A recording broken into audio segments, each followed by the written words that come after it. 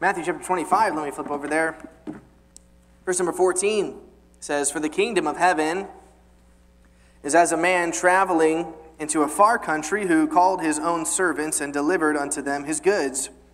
And unto one he gave 5 talents, to another 2, and to another 1, to every man according to his several ability, and straightway took his journey."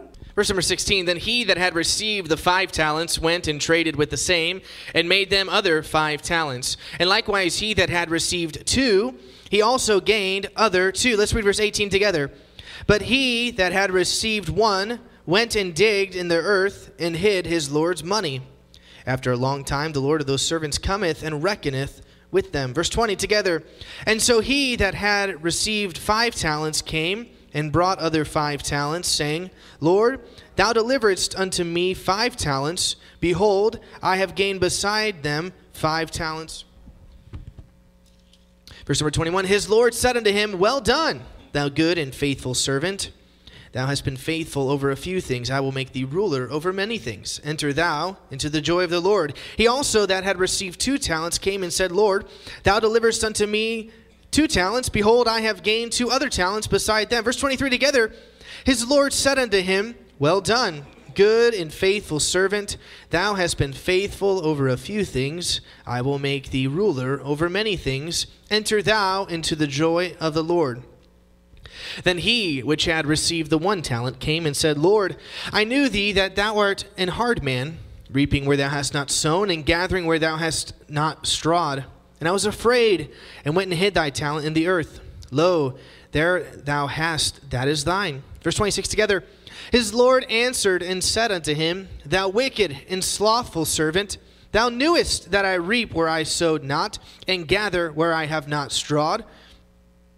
Thou oughtest therefore to have put my money to the exchangers, and then at my coming I should have received mine own with usury." Verse 28, "Take therefore the talent from him, and give it unto him which hath 10 talents. For unto every one that hath shall be given, and he shall have abundance. But from him that hath not shall be taken away even that which he hath." Verse 30 together. "And cast ye the unprofitable servant into outer darkness. There shall be weeping and gnashing of teeth." Oftentimes this passage is used to talk about Christian service, right? And those types of things, and not to waste your talents. The conundrum I see with that is the last guy gets thrown into hell, right? So if that is the case, then we kind of see a work salvation, right? So if you worked enough and you produced enough, then God rewards you, and those that don't produce get cast into hell. I think the lesson could be there is that those that are saved will have fruit, right? "You shall know them by their fruit," the Bible tells us. So if you are a child of God, there will be fruit. There will be things that come out of that. And those that are not children of God do not have fruit, right? They have unrighteous fruit, but they do not have spiritual fruit. And so as we see in the next parable, we see the wheat and the tares, right? Those that look like they're saved, they fit in with those that are saved maybe, but they're tares. And so Jesus says, hey, don't pull out the tares lest you pull out some wheat, right? And so he's like, at the end, the angels will come, and they will separate the wheat from the tares, right? The tares will be thrown into the fire. We're not going that direction at all tonight, but that's just that, okay? We're going to be talking about stewardship, managing God's resources. And you're like, oh, Dylan, we're going to talk about money tonight. No, we will touch on money just momentarily, but that is a very minimal part, and it won't be necessarily the direction you'd think. But nevertheless, with money, steward. We see this Lord comes, this master, as how it's used here. This master comes, and he makes these men stewards, right? We don't necessarily see the word in this parable. We see the concept. Where he comes, he gives them something. Interesting, I looked it up in the talent, at least what it had in the one dictionary, it was like 100 pounds of silver, right? That's a lot. That's like, imagine just 500 pounds of silver just getting dropped in your lap. Like, that's a lot of, like, what do I do with this, right?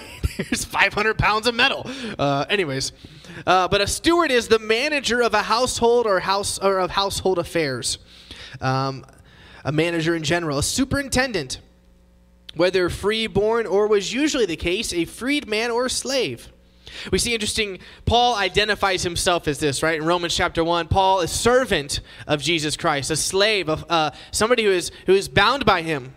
And we see Paul obviously was a slave and a prisoner. We see in other passages Paul a prisoner, and he was a prisoner of Rome, but he calls himself what? A prisoner of Jesus Christ. But we see here oftentimes this was a freed slave that maybe was a bond slave now, or a slave that was not a freed slave but was put into this service to be a steward of the household. So a superintendent to whom the head of the house or proprietor has entrusted the management of his affairs, the care of receipts and expenditures, and the duty of dealing out the proper portion to every servant and even to the children not yet of age. So we see here stewards, they are not owners, right? They're stewards. They don't own anything. Everything is the master's, everything is the Lord's. In this case, whoever their master is, they don't own it. They have no possession of it. They're simply there to manage it. And in this parable we just read, to make it better, right? To have fruit from it, to go invest it and make more. And to take the master's money, the Lord's money, and produce and make more and return it back to him. We would see in other passages to bear fruit. We see some people bear 100-fold and some different types or different amounts of fruit, right? And that's what a steward does. They're not owners, they're stewards. 1 Corinthians tells us, "For the earth is the Lord's." This is also in Psalms and in another epistle. "For the earth is the Lord's and the fullness thereof." We think of the song, "God owns the cattle on the 1,000 hills, the wealth in every mine. He owns the rivers and the rocks and rills, the sun and the stars that shine," I think it is. "Wonderful riches more than tongue can tell. He is my Father, so they're mine as well," right? But it's all God's, right? The fullness thereof, everything. He created it, it is his. He is the owner. A steward, though, is responsible to the owner for how he handled what he was given to manage. We see your ownership oftentimes produces pride. And not always in a negative sense, but you have pride in something, right? You have a pride in your business, a pride in the thing that you own, the pride in the thing you developed. Stewardship, though, produces humility, because you know this is not yours. And in this case where a servant would receive it, there was nothing he did to earn this necessarily. When it comes to salvation, when it comes to the gifts of God, there's nothing that we've done to earn them. Even the benefits that the Bible tells us he daily loadeth on us, it's not like we were good enough to get them. It's not like we did enough good and not enough bad, and so God gives us things. That's not really how it works, right? He gives us grace. And the definition of grace is what? Unmerited favor, right? God's riches at Christ's expense, if you will, right? There's nothing we've done to earn it. Even the grace after salvation, the blessings we receive, this is not from something that we were just good enough to get it. God's blessings, no. If we're truly honest with ourselves, there's nothing good that we've done to deserve those blessings, right? The blessing of sitting here tonight in a temperature-controlled room with comfortable seats, right? Living in the United States of America, being able to eat whatever and wherever and whenever we want to eat, right? It must be like mind-blowing for people from other countries to come here and like just go to a Walmart. Just a Walmart. It's not even that great, right? All right, much less like whatever. But it's a Walmart. Like there's all this stuff, right? That you just can go get anytime. All this food, just, massive amounts of it. You want a jalapeno? You get a jalapeno in December. Like, why can you, just on and on it goes, right? Amazing things. But if we're honest, these are unmerited things. God owns these things. And sometimes we live like we're owners when we should be living like we're stewards with God's things. We need to shift our thinking away from ownership of life to stewardship of life. When the Bible says that the earth is the Lord's and the fullness thereof, that includes me, right? That includes you. He's not speaking of other things other than you and me. He's speaking of us as well. We are in that creation. We are in that fullness thereof that God owns. We need to shift, like I said, our thinking to stewarding life. Areas of life that we need to steward that we are going to discuss tonight. There's 8 of them. I don't know if we'll get to all 8. Time, money, our words, our spouses, or our marriage relationship, our children, relationships just as a whole, other relationships outside of spouses and children, our ministries, our church, and the gospel. So what are we stewards of? Number 1, time. Our time is not ours. Our time is God's. He created it. If you turn over to Genesis chapter 1. Genesis chapter number 1.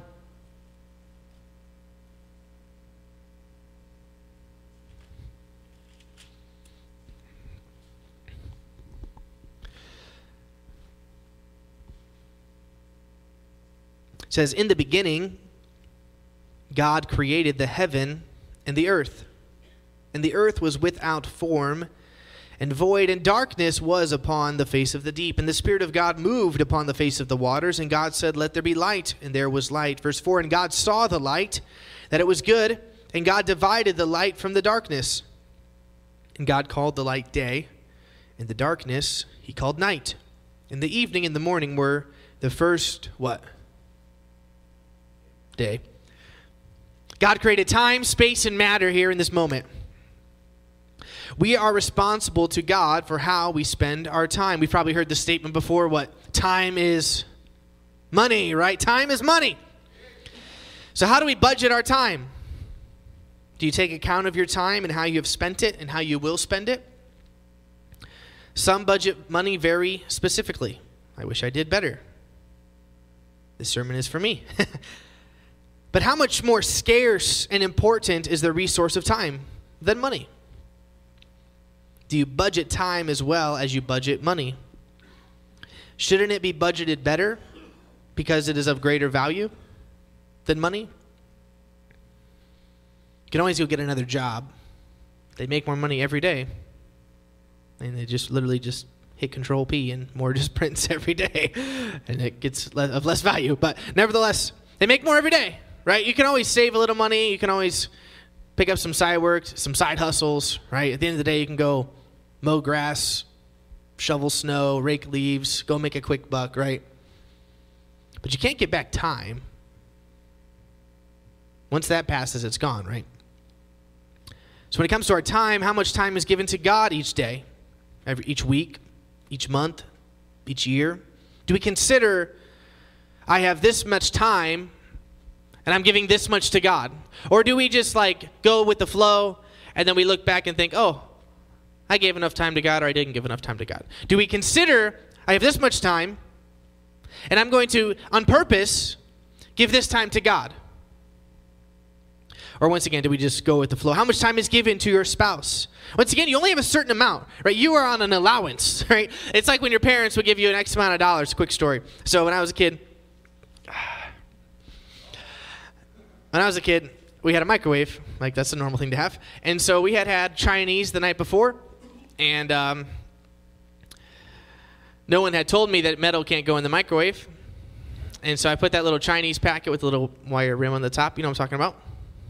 Which is it's the same exact wire that's on a paint can, but the paint can weighs 10 pounds, and that thing weighs a little. Anyways, I don't know why they do that. But so I put that in the microwave, and all of a sudden I look in there, and this thing's just on fire.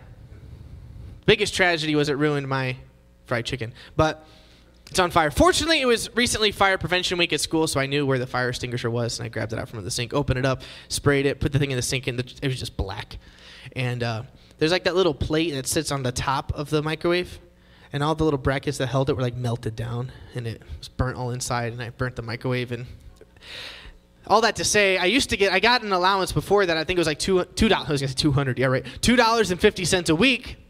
And after that, I never, ever got an allowance again to pay for the microwave. The most expensive microwave in the world. $2.50 years later. I mean, that adds up really quick. And microwaves aren't really that much. Whatever. No, sure. Again, they were. But how much time is given to your spouse? How much time is given to your family? Do we look at this and think, I have this much time. I have an allowance. I have a certain amount of time. There's only so much. You're never going to get any more. Do I budget? Do I give a certain amount? Do I steward the time God has given me well? Or do I just live with it flippantly? How much time do you give to improving yourself? And I'm not talking about all this self-help stuff to some extent, right? But reading, learning, growing, improving in all areas. I was thinking about this lately. We wear different hats, right? We're a husband, we're a father, we're a Christian, we're a brother, we're a friend, we're all these things, right? And in your job, then there's all these other hats that you have in your job. All these things you're having to learn. Are you improving in these areas, or do we just stagnate and just stay here, right? We don't use any of that time that God's given us to improve, to become better, to better ourselves, to be a better person, to be a better husband, to be a better dad, to be a better friend, to be a better Christian, to be a better follower of Jesus, to be a better soul winner, to be a better giver, to be a better this, that, the other thing. Do we read? Do we study? Do we get around people? Do we learn to become better? Or do we just stagnate? Or is there any time being given to bettering ourselves to be the person God desires for us to be? How much time is given to serving others? Do we set aside time? We think about the story of the Good Samaritan, right? And it's a great story, and we think, yeah, that's how I would be. But unfortunately, how often are we the priest and are we the Levite? That's all the way in the left lane because we got to get somewhere. We're so hard on the priest and the Levite. They probably were busy. I mean, they're walking to the road to Jericho, right? They probably weren't going for no reason. They probably had somewhere to go. They might have been in a hurry. They probably left on time, maybe even a little late. I mean, maybe they were Baptist and they left late. I'm just joking. But no, maybe they were just on time. Maybe they had somewhere to go. And I'm not trying to make excuses for them necessarily, but I'm just saying, how often are we like, I can't help that person because I'm so busy. I got to get somewhere. And it would be rude of me to be late, right? To this thing I'm getting at. Or I'm already late, so I can't stop. Why? Because we don't ever consider putting time in to help people, to serve people. Are we setting aside time to serve people? I mean, what Jesus is like, he said, as you've done it to the least of these, you've done it unto me. The people that can't help you back, the people that can't love you back, the people that are the dregs of society. If you love those people and care for those people, you know how you love Jesus? You know, you serve Jesus by serving those people without agenda, without precedent, without any of those things. That's how you love and serve Jesus. That's what he said. But do we set aside time to reach out to those people and love those people? Not just so we can maybe get them in church. Hopefully that happens. Not so we can just cram the gospel down their throat. Hopefully we can give them the gospel. But just because we love people. Just because it's good to love people and be there for people and care for people and serve people. Do we give time to that? How much time do we give to rest? God gave a whole day. God didn't need to rest. God didn't need to take a nap on the seventh day because he was worn out from creating the world. No, he set that up for us, right? He set that up to say, hey, you need rest. You need to recharge. You need to rehabilitate a little bit. Do we set aside time for that? Or are we just so busy? Are we so focused? Are we climbing the rat race? Are we in the rat race, rather, trying to climb the ladder so much that we don't take time to rest? We don't take time to consider God and his goodness and the greatness that he's surrounded us in this world. Are we so busy? Are we so preoccupied that we don't even take time to rest? We look at the Sabbath day and the commandment and the 10 Commandments, and it's emulated after creation. He said, just like God established the day of rest on the seventh day, I'm establishing the Sabbath day in the 10 Commandments. Do we make time for that? So often if we don't make time for these things, we won't do them, right? We have to make time for them. We have to budget our time. The list can and should continue. We have 168 hours every week. It would do us well to monthly, weekly, daily, and sometimes even hourly reckon and budget our time. Time is incredibly scarce. Incredibly scarce. Proverbs tells us, and it's even more scarce than we realize, right? We think maybe we have an expected lifespan, right? We're going to live 75, 85, and there's people that live like into their 90s. It's just like, man, that just seems terrible. But like they live really long. But some people die like that. Some people don't make it to our age. It's very scarce. It's more scarce than we realize. Proverbs says, boast not thyself of tomorrow, for thou knowest not what a day may bring forth. The most important resource we've been given is time. We can't keep it. We can't save it. We can't make more of it. We only have so much, and once it is past, it is gone. Ephesians 5 tells us, see then that you walk circumspectly, not as fools, but as wise, redeeming the time, because the days are evil. Colossians says, walk in wisdom toward them that are without, redeeming the time. This means to make wise and sacred use of every opportunity for doing good, so that the zeal and well-doing are as it were the purchase money by which we make the time our own. It means to take advantage of every usage of time. It's the first area that we need to steward well. Probably the most important. If we steward that well, we can steward our relationships well. We can steward our time with God well. We can steward a lot of things well if our time is stewarded well. And this is for me as much as anybody, more so. Understanding the value and the weightiness of time, and that we are not the owners of it. God owns you, especially if you're his child, right? What, know you not that your body is the temple of the Holy Ghost, which is in you, which you have of God? What's it say next? For ye are not your own. Why? Because you are bought with a price. Therefore glorify God in your body and in your spirit, which are whose? God's. It's his time. We need to steward it well. We're not the owners. We don't get to say, well, this is my time. It's God's time. We're merely stewards of it. And we will give an account for what we did with the time that we were given. Next, money. All of our money is God's. Period. We're not just responsible for what we did with 10% of our money. We are responsible to God for 100% of our money. All of it is his. Sometimes we pat ourselves on the back that we gave money to the church, or that we gave money to missions. And it's good. Be generous. Give money. We probably all should give more. Let's be honest, right? And we think like, oh, I did it. I put my check in. I checked my question box of giving whatever percentage or whatever thing I felt like I should give. And then we move on and we don't live generous lives. We don't ask God how we can give more. And some people are more blessed with money than others. Some people are better with money than others. But all of it is God's. And to think like, well, I gave God 10%, I get to keep 90. That's not how it works. All of it is his. You are the steward of his money. Now he says, hey, I want some of it back to put into my ministry, to put into my work. And for some people, they put more. Some people put less in. Some people put none in. But all of it is his money. You are simply the steward of his money. It's not your money. It's his money that he allows you to steward. And you will give a response and a reckoning to him for how you stewarded his money, his time. We're responsible to God for all of our money. We need to be wise stewards of all of our money, not just 10% of it. What do you do with your money? Do you know where it goes? How do you feel about the money God has given you to steward over? Once again, not your money, his money. Well, I worked for it. Who gave you the skill? Who gave you the strength? Who gave you the ability to get up in the morning? Who gave you the ability to suck wind, right? Who put oxygen in the air? It's his money. You may have gone and worked for it. He can manage you to work because you're his. It's his money. Do you act like you're the owner or the steward of it? Are you stingy or are you generous with it? Does money control you or do you control it as the steward? Does God control your money or do you? You are the steward, not the owner. Luke 16 says, if therefore you have not been faithful in the unrighteous mammon, the money, right? The world's money.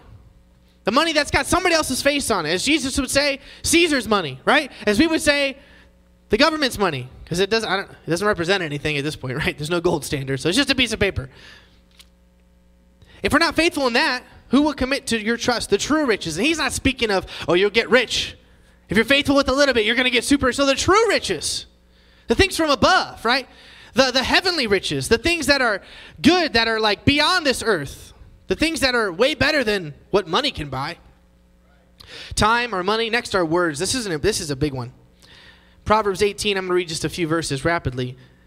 Probably not any more rapidly than I've been reading them. But Proverbs 18. Death and life are in the power of the tongue.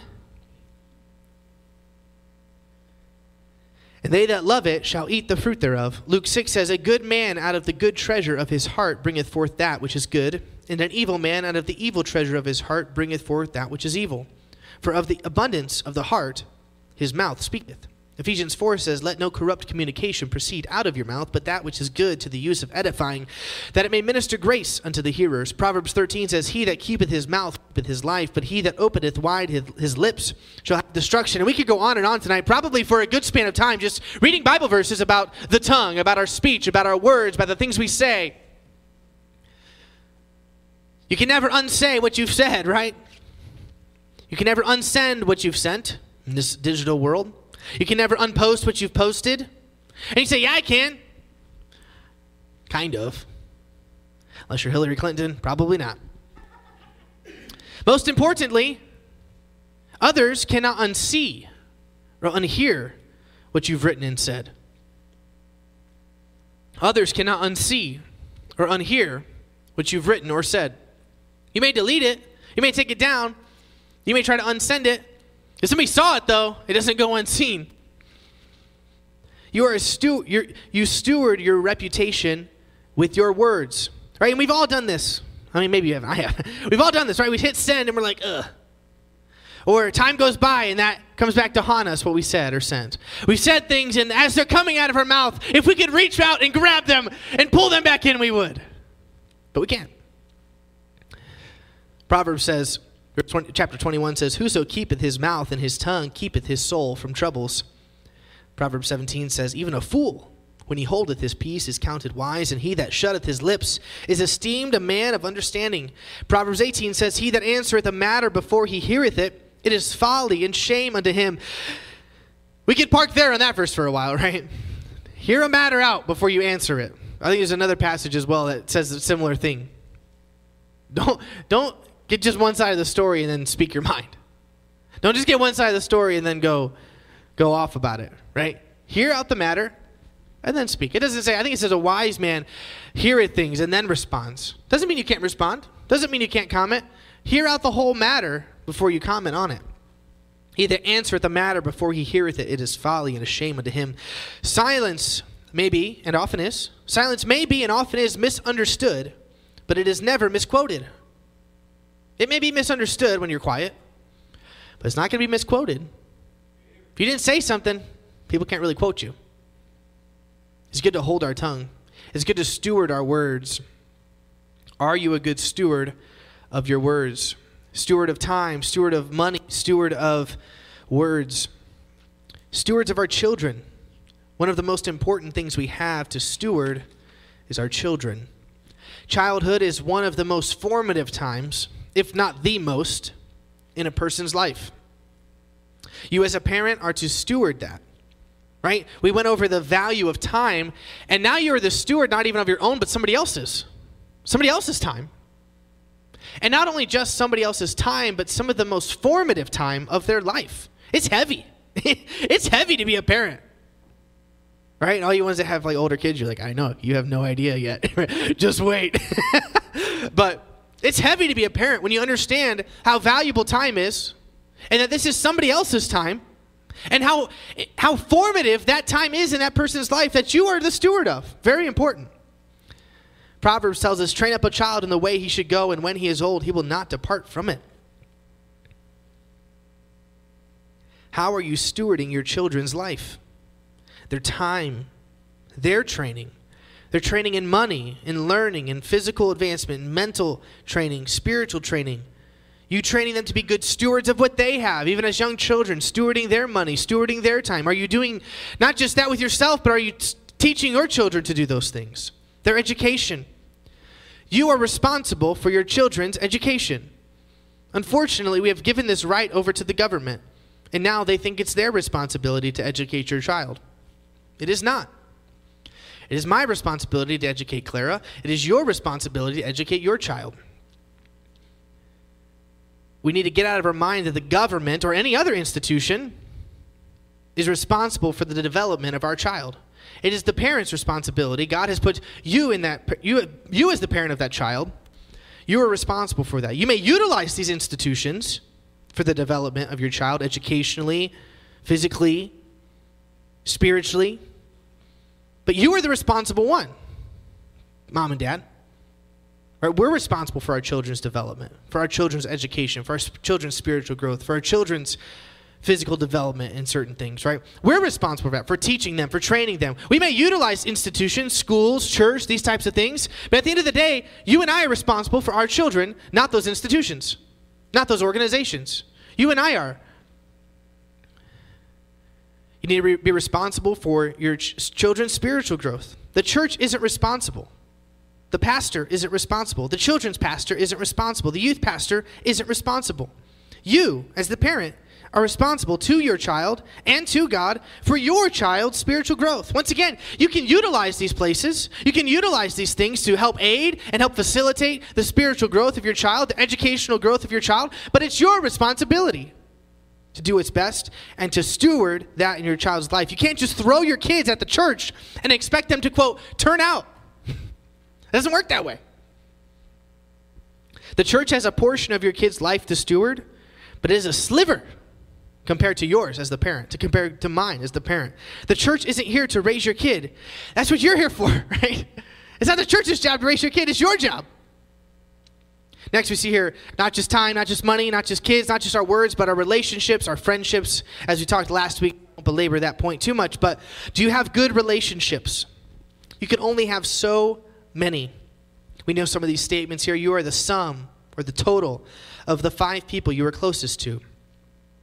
Brother Hiles, he used to say, you are or soon will be like your friends. You're the sum, you're the total of the 5 people that you spend the most time with, the people you're closest to, the people that influence you. That's the total of you. That's the sum of you. That's where you're at. Who are you surrounding yourself with? Are they pushing you? Are they helping you grow in the areas of life that you need and desire to grow in? Are the relationships in your life leading you to the person you desire to be, the person God desires you to be? Think about the areas we've been over. Time, money, what we say, our spouse, our children. Are we around people that are helping us be better in those areas? Helping us be a better dad, helping us be a better husband, helping us be, ladies, a better wife, a better mom, a better friend, a better Christian. Are we around people that do that for us, or do our friends, our relationship drag us away? Spend time with people that help you improve in these areas of money, time, marriage, child rearing, words, the things we say, and other relationships. Are you investing in your relationships and being a good friend? Right? Not only do you have good friends, but are you being a good friend? We talked about this last week about being a good friend. Proverbs 27 says, ointment and perfume rejoice the heart, so doth the sweetness of a man's friend by hearty counsel.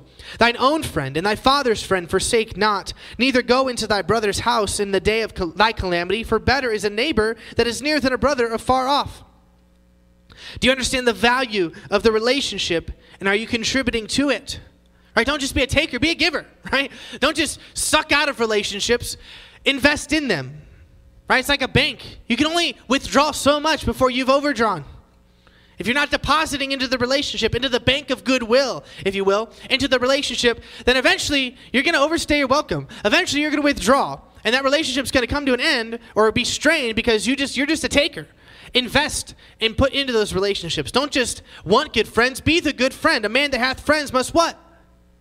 Show himself friendly.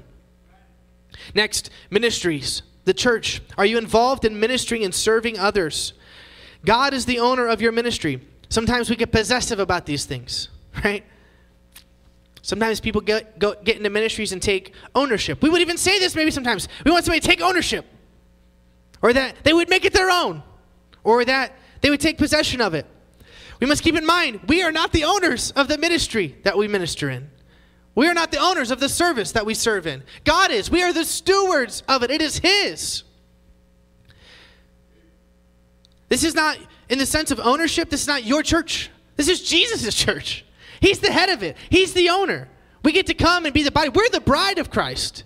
He's the head of the church. He runs it. The body operates under the head because the head operates the body, right? He tells the hand where to go. He tells the leg where to go. He controls where the body goes. He's the head of the body. The ministries of the church are led by Jesus, and He has appointed under shepherds to lead the church. Right? The pastor, the senior pastor, right? 1 Peter 5 says, feed the flock of God. This is speaking to pastors, which is among you, taking the oversight thereof, not by constraint, but willingly, not for filthy lucre, but of a ready mind. Neither as being lords over God's heritage, but being in samples to the flock. And when the chief shepherd shall appear, ye shall receive a crown of glory that fadeth not away. You see, these pastors given the oversight, taking the oversight thereof. So when the pastor wants to make a change in a ministry you serve in, or a ministry is added or taken away, or you asked to move to a different ministry, etc., right? Remember, you're the steward, not the owner. The steward, not the owner of that. If you go into a ministry thinking you're the owner, then you probably will act like one, right? Nobody comes into Tyler's business and says, Tyler, you should cut down a tree this way. Right? Nobody comes into Roy's business and says, Roy, you should build a house this way. Because he's the owner. Now, maybe they're right. Maybe he's mistaken. Maybe they're doing it wrong. It doesn't matter. They own it. So when we act like owners, it's hard for people to come in and say, hey, let's make an adjustment. When we're stewards, though, it's easy. Because we're not the owner. It's God's. We're just stewarding it. Next, stewarding the gospel. How are we stewarding the gospel? The gospel is meant to be given out liberally and generously. The gospel is not meant to be kept. 1 Peter 4 tells us, as every man hath received the gift, even so minister the same one to another, as good stewards of the manifold grace of God. As good stewards of the manifold grace of God. If any man speak, let him speak as the oracles of God. If any man minister, let him do it as of the ability which God giveth, that God in all things may be glorified through Jesus Christ, to whom be praise and dominion forever and ever. Amen. Are we good stewards of the gospel? The most important thing that we have to give, we can't really give our time. We can help somebody, but we can't remove time from our day and give it to somebody else. We can't remove time from our life and give it to somebody else. We can give them our time as far as spending it with them or doing something with them, but we can't say, hey, here's 10 minutes. You have it now. We can give people money, but more importantly, we can give them the gospel. Peter tells us here, as good stewards of the manifold grace of God. Are we stewarding the gospel well? Are we sharing it? Are we living it? Or when the reckoning comes, when our account is reconciled before God, how's that going to stand? Were we good stewards of what God gave us in the good news of Jesus Christ? I don't know exactly what illustration completely Jesus was speaking of in this parable. The talents, was he speaking of modern day talents, like somebody is talented in this thing? Was he speaking about money specifically? I don't know. But we've all been given the gospel in this room. You've heard it. I would hope to think everybody in this room is saved. I think so, as much as we could know somebody saved.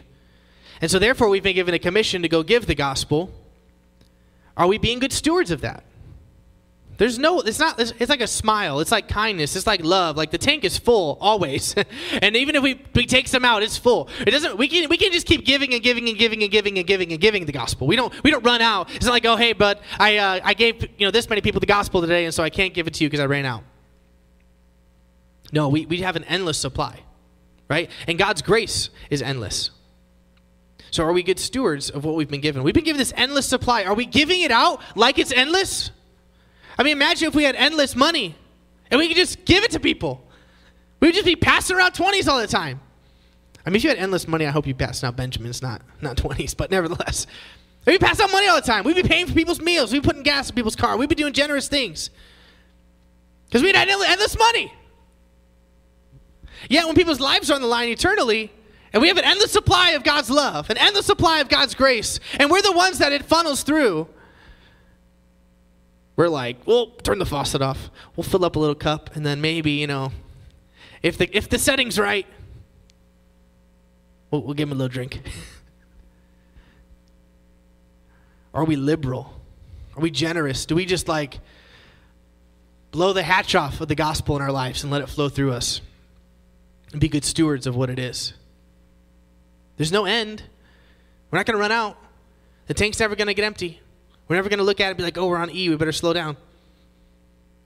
Are we good stewards of it? Moreover, it says, it is required in stewards that a man be found faithful. Are you a good steward of time, of money, of your words, of your relationship with your spouse, your marriage, with your children, friendships, relationships as a whole? Your ministries, your service, are you a good steward of those things? And are you a good steward of the gospel? Do you live your life as an owner or as a steward? I mean, if we own our lives, we can do whatever we want. We're the owner. No one's going to tell us what to do. They may make a recommendation. We may go with it. We may not. So do we live life as our own? Do we live life as an owner of our life, of our money, of our talents, of our treasure, of our marriages, of our children, of the gospel? Or do we live life as a steward, where God owns everything, and he allows us to use it for his glory? Be a good steward of what God has given you. Moreover, it is required among stewards, that's you and I, that a man be found faithful. Faithful. Let's pray this evening and we'll be dismissed. Father, we thank you for the great day you've given to us. Thank you for the many benefits, the blessings, the privileges, the grace, the mercy that you bestow upon us in such abundance. And it's just like it says in Romans, where sin abounded, grace did much more abound. Father, we come to you dirty. We come to you as sinners. And the love and grace of God washes us clean more than we'd ever even need. It's like a fire hose. It just cleans us off. But Lord, you give us so many more benefits than just those things in our day-to-day life. Help us be good stewards of it. Help us to reckon, to consider our time, one of our most valuable assets, if not the most. How do we spend our time? Are we giving you time? Are we giving time to our important people in our life, our spouses, our children, our money, Lord? Are we generous? Or do we just check the box off of what we give at church and then we just move on? Or are we generous? Are we good stewards of your money? Not our money, your money. Our relationships, Lord, our spouses, our children, our friends. Are we good stewards of these relationships? And Lord, high on the list with the gospel, are we good steward of the gospel, the endless supply? Do we steward it well? Help us to consider these things. Probably each one of us, I know in my own life, Lord, things to consider, things to look at and to assess how I'm being a bad steward of the things you've given me. Help us all to consider these things and how we can improve and be a better steward of you, Lord, and the many, many things you've given us. We love you. Give us a safe drive home. Bring us back Sunday. We ask these things in Jesus' name. Amen.